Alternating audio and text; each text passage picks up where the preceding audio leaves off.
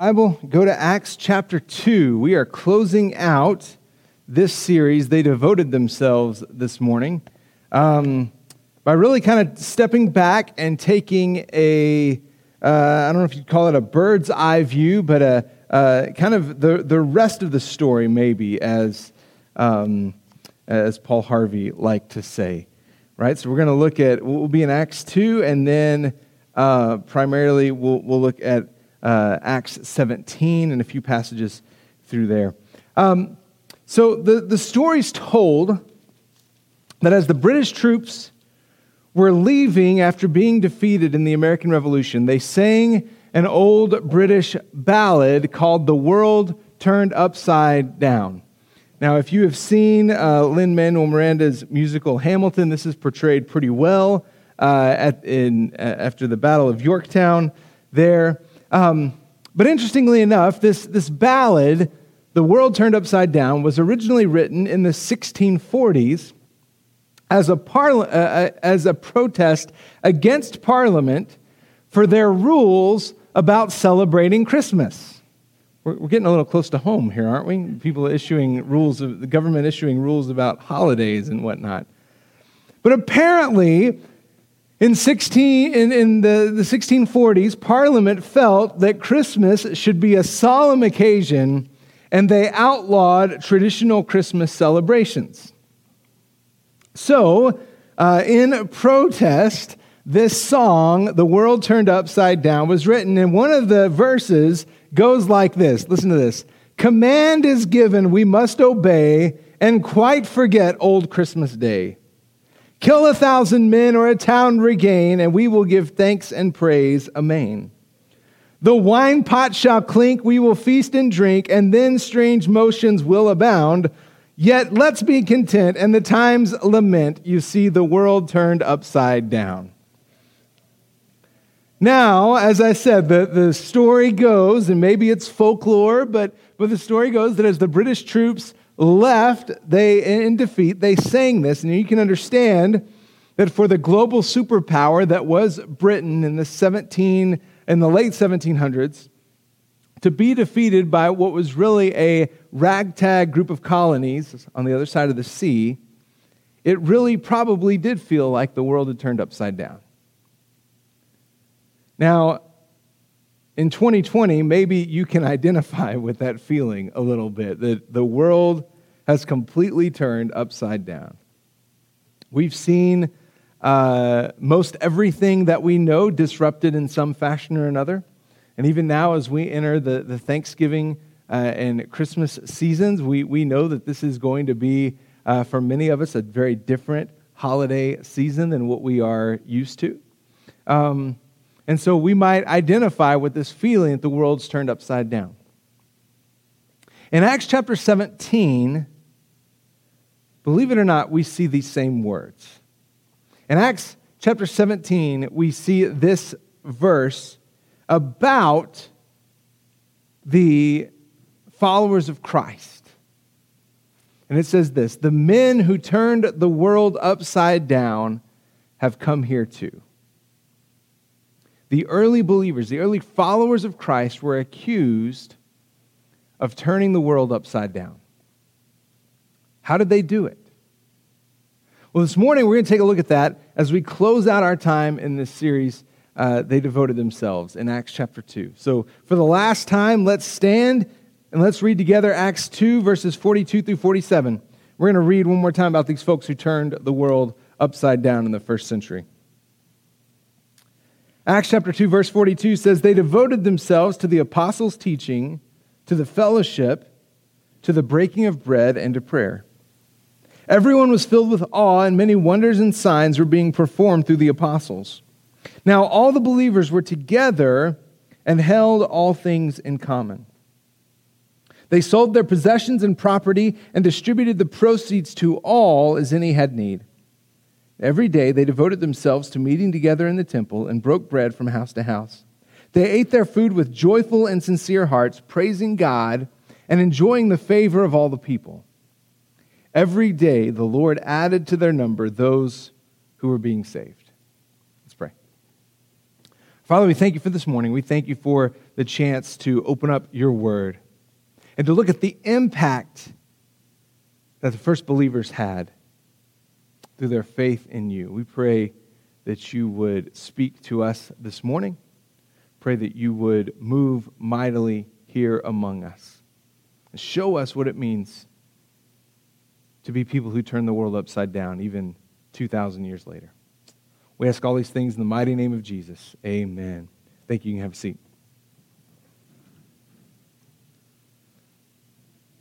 Now, what was it about these people that caused them to, as they were accused of, turn the world upside down? Now, we've spent a few weeks looking at the activities of the local church, and the thing that you may have noticed is that none of it seems really extraordinary, right? I mean, when we look at this passage and how the early believers conducted themselves, what we see is that they met together, they ate together, they took care of one another, they prayed together, they worshiped together, and they told other people about Jesus. Now, if we're honest, this seems a bit, I don't know, mundane, right? Don't we as people tend to look for something more exciting? Don't we want to experience things like we saw in Acts 16 with the shaking of the prison doors rather than a Wednesday night Bible study and prayer meeting? But what we see throughout the Gospels and throughout the book of Acts is that God works mightily through the mundane. Because if I'm going to be honest with you, as I look back at my just over 30 years as a follower of Christ, do you know that the times of spiritual growth? Like, so we can all look back and see maybe the kind of what we would refer to as the mountaintop experiences. Those emotional highs, but do you know that when I look at my own life, rarely is it those times that I go, man, I grew so much during those times. We grow, we're shaped into the image of Christ in the everyday time spent in prayer and spent in the Word. So it's not those emotional highs that are the bedrock of shaping us into the image of Christ. It's day by day, the habits that we develop that keep us in the Word and in fellowship with the Father. And yet, as I said, God works mightily through even the mundane. Which is good news, because here's our big idea for the morning. God uses ordinary people to accomplish the extraordinary in the kingdom of God. God uses ordinary people, and He takes the ordinary and uses them to accomplish the extraordinary. So you know what that means? That means you and I don't have to be extraordinary. Which I don't know about you, that's good news. Because if I'm relying on my own gifts and abilities and my own strength to get me through, that's not going to go very far. But when God can take the ordinary and accomplish the extraordinary, that's how fishermen and tax collectors turned the world upside down. So the question before us is simply this: how can everyday, ordinary people turn the world upside down for the kingdom of God? To answer that, we're going to take a look at a few passages throughout the book of Acts. And I'll have these verses on the screen, so you don't have to flip all through there. They are in, but believe it or not, they are in numerical order. So if you want to follow through, you're not going to have to flip back and forth. You can just follow us. The first one is this: people who turn the world upside down spend time with Jesus. Now again, this might seem obvious, but sometimes I think we as people, we as followers of Christ, need to be reminded of the obvious things. Because maybe like the Israelites, we have short memories about what God has done in our lives. In Acts chapter 4, Peter and John are arrested at the beginning of that chapter. They're arrested for preaching. And as they're brought to the Jewish leadership, they keep preaching. Peter keeps proclaiming boldly. We see in verse 8, he was filled with the Holy Spirit. He begins preaching. And in Acts chapter 4, verse 13, we read this.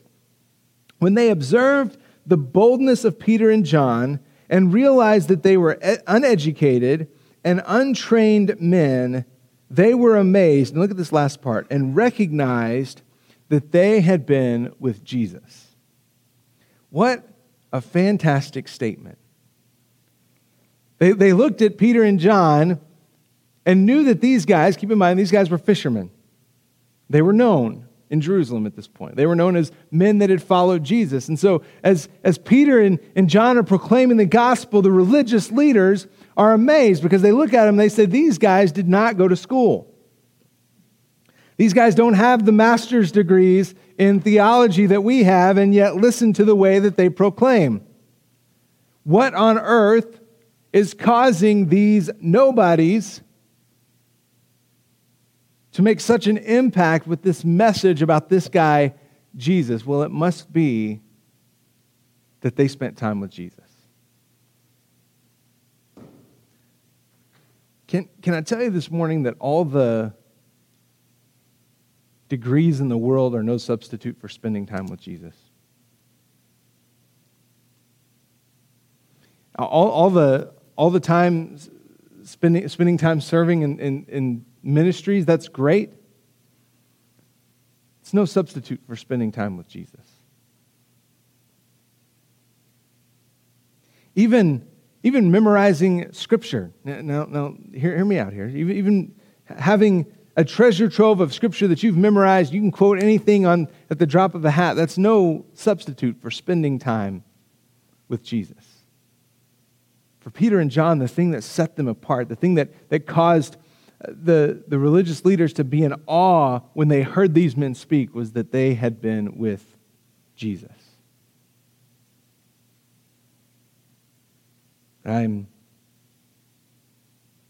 I look at that, I realize there is no substitute for spending time with the Savior. And if we want to be people who turn the world upside down, or let's even zero it in. If we want to be people who turn our families upside down, turn Alamogordo upside down, it's going to happen because we're people who spend time with Jesus.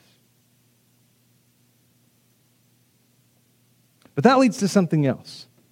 The second thing that we see is this. People who turn the world upside down are obedient to Jesus. We see this in Acts chapter 16, verses 7 through 10.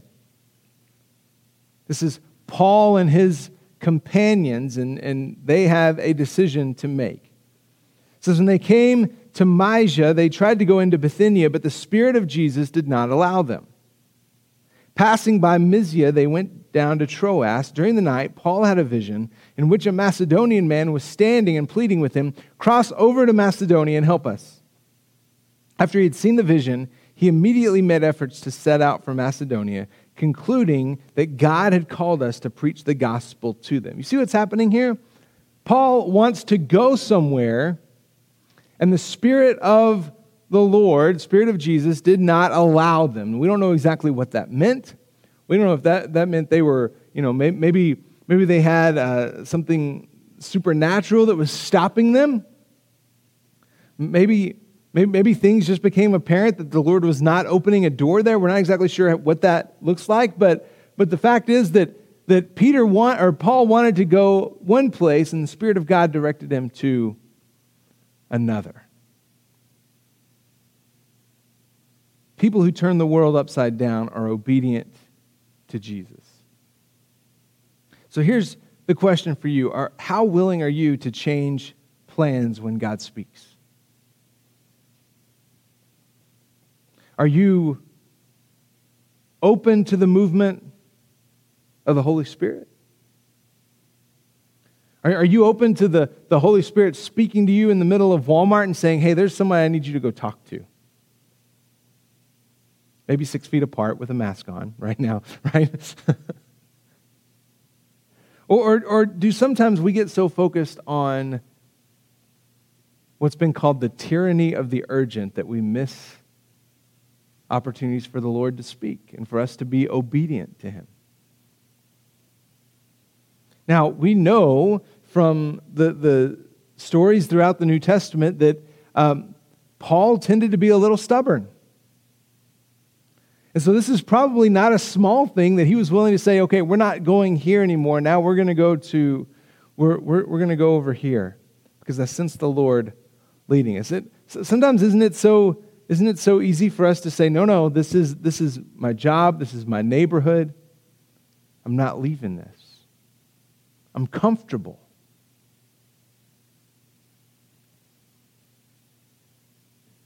We must be people who are obedient, flexible to the calling of the Lord. And actually, them following this, what we know as the Macedonian call, this dream with a man standing cross and pleading with him, cross over to Macedonia and help us. This is how Paul and Luke and their companions wind up in Thessalonica, where they are accused of turning the world upside down. So because they were faithful to the Lord, they make a great impact in Thessalonica, even to the point that once again they're arrested because they are disrupting life. And here's what we see in Acts 17. People who turn the world upside down proclaim the gospel boldly. In Acts 17, Paul and his companions arrive in Thessalonica.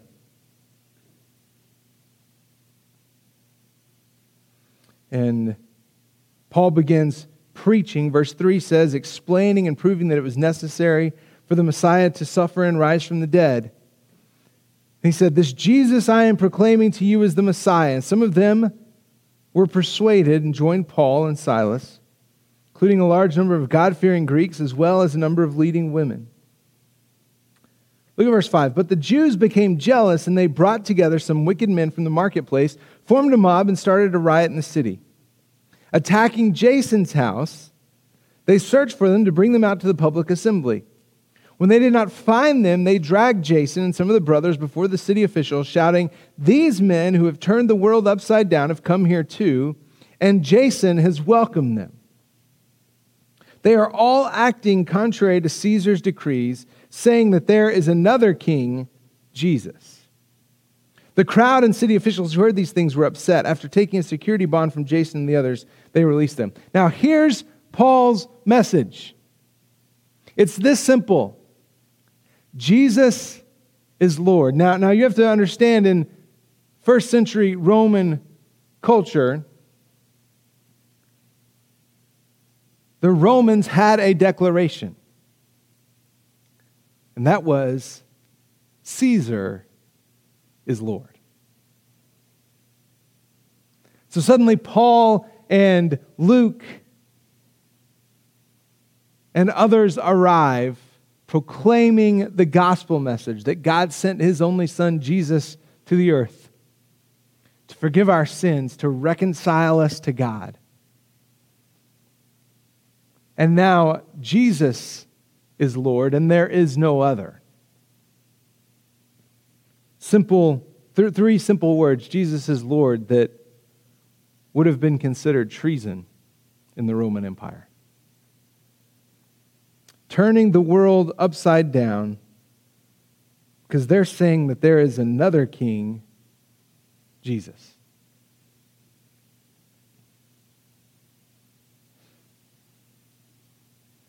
They escape this arrest they're released from this arrest in Thessalonica. They travel on to Berea and find the Bereans who are searching the scriptures. Paul later makes his way to Athens, and in verse 17 comes across a group of men whom we're told that spends nothing or spent their days on nothing except telling and hearing something new. They just like to hear new ideas. So Paul approaches them and says, basically, you enjoy hearing about all these religious viewpoints and stuff. You enjoy hearing something new. Let me tell you something brand new. And shares with them the message of the gospel. People who turn the world upside down proclaim the gospel boldly. Now look at the response in verse 32. It says, when they heard about the resurrection of the dead, some began to ridicule him, but others said, we'd like to hear you again about this. Paul proclaimed the truth of the gospel, regardless of what that cost him. Eventually that leads him to prison, and eventually he's under house arrest in Rome, still proclaiming the truth of the gospel.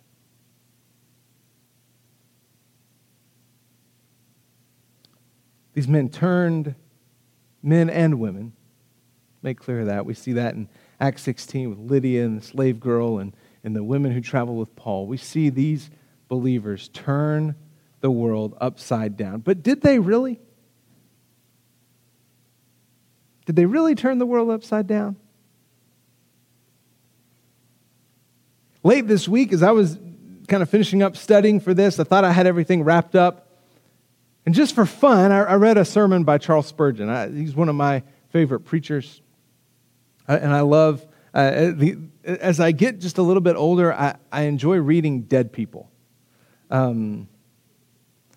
Mostly because you don't have to worry, for the most part, you don't have to worry about them, about dead people having a moral blunder and blowing up their ministry. Especially somebody like Spurgeon, the book's been written on him for well over 100 years. But I also just love to hear how messages that were preached 140, 150 years ago continue to be relevant. So I was reading a sermon from Charles Spurgeon on Acts 17:6, the men who turned the world upside down. And I came across this, and it stopped me in my tracks. Because I thought, man, if we needed anything, if we needed encouragement right now in 2020, man, this is it. Listen to this. They said the apostles turned the world upside down.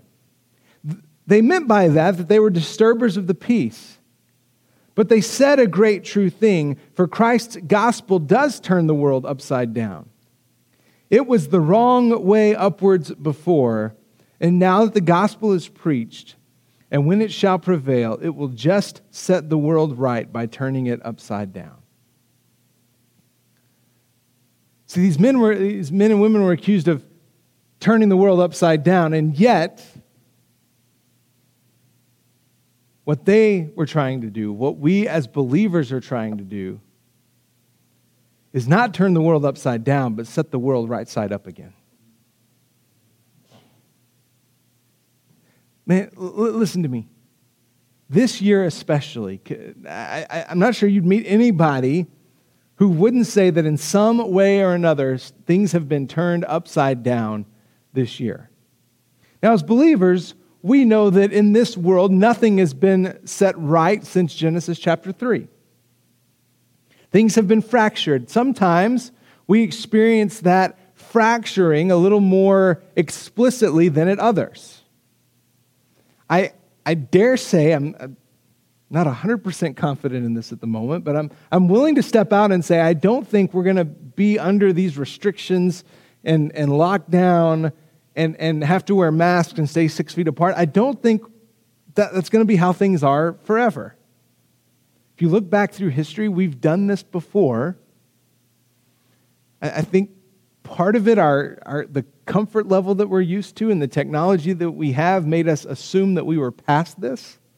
But you look at 1918, people came out of that. I don't think we're going to be like this forever. But as we look back at 2020, this year will be a stark reminder of the brokenness of the world. That we live in a world where a microscopic virus can upend everything in life. And as strong as we like to think we are, little microscopic bacteria can create major issues with us. The world is upside down. So let us be, as followers of Christ, people who are turning what is upside down. Seeking to be people that set things right. Not in our own power, but through the power of the gospel.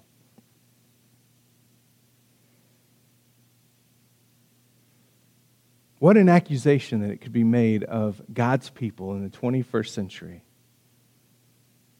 They're turning the world upside down.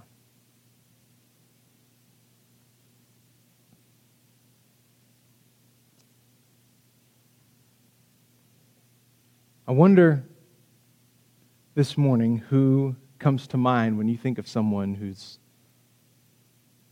life is upended. If you think of someone whose life is completely upside down, I wonder who that is. That God has placed in your circle of influence. And how He might be calling you to go and turn their world upside down with the message of hope. You know, my love of all things Christmas is well documented. And even this year, as we celebrate what's going to be most likely a Christmas that none of us forget, and probably a very different Christmas than we're used to, could it be that we just might have more people searching for real peace, hope, joy, love? Might be looking for one whom it's promised that the government will be upon his shoulders? Could it be that the folks will be hungry for a Savior? Folks, we have the news. We have the opportunity to make eternal impacts in the lives of those around us. In the lives of people who are scared, who are hurting. The lives of people whose lives have been turned upside down. In December, we're going to spend 3 Wednesday nights going through a training, an evangelism training called The Best News. It's a simple, Dr. James Merritt, pastor out of Georgia, put this program together. It's very simple. No big gospel presentation to memorize, just telling people about the best news that we have, that a Savior has come. If we can meet in person, we're going to do that. I'm looking into some ways that we can live stream if you're not able to make it. I'm looking into some ways that we can do that. In the event that, for some reason, houses of worship are no longer able to meet, we'll do a live stream of this. But either way, we're going to learn how to share the best news. Hope you'll make plans to join us. Maybe you're here in the room, maybe you're watching us online, and you would say, you know what, I think my life is upside down right now. I recognize I'm a sinner. I recognize my sin has separated me from Almighty God. And I want to make that right. Friend, you can do that this morning by simply praying this. God, I'm a sinner and I want to be forgiven. I believe Jesus Christ, your Son, died for my sins and is alive right now. I turn away from my sin and now confess Jesus Christ as my Lord and receive Him into my life. I ask you, Lord Jesus, to control my life. And I thank you for giving me eternal life. How can you go about setting the lives and the world of those around you upright, turning their world upside down? You know, it just so happens as we have stay-at-home orders, shelter-in-place orders, you might have a chance to meet neighbors that you haven't met in a long time. Maybe you're going to find more people home in your neighborhood. Maybe you need to check in on somebody that you haven't spoken to in a while. See how you can pray for them, see how you can serve them.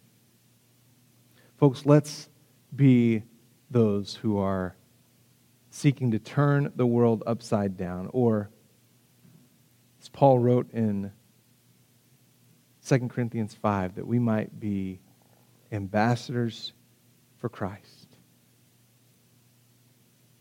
seeking to reconcile the world to Almighty God. Let's pray. Father, we thank you for this morning. I thank you for the chance to gather. I thank you for this great passage that you've given us in Acts, as we see how the early believers went about their business. It wasn't always glamorous, but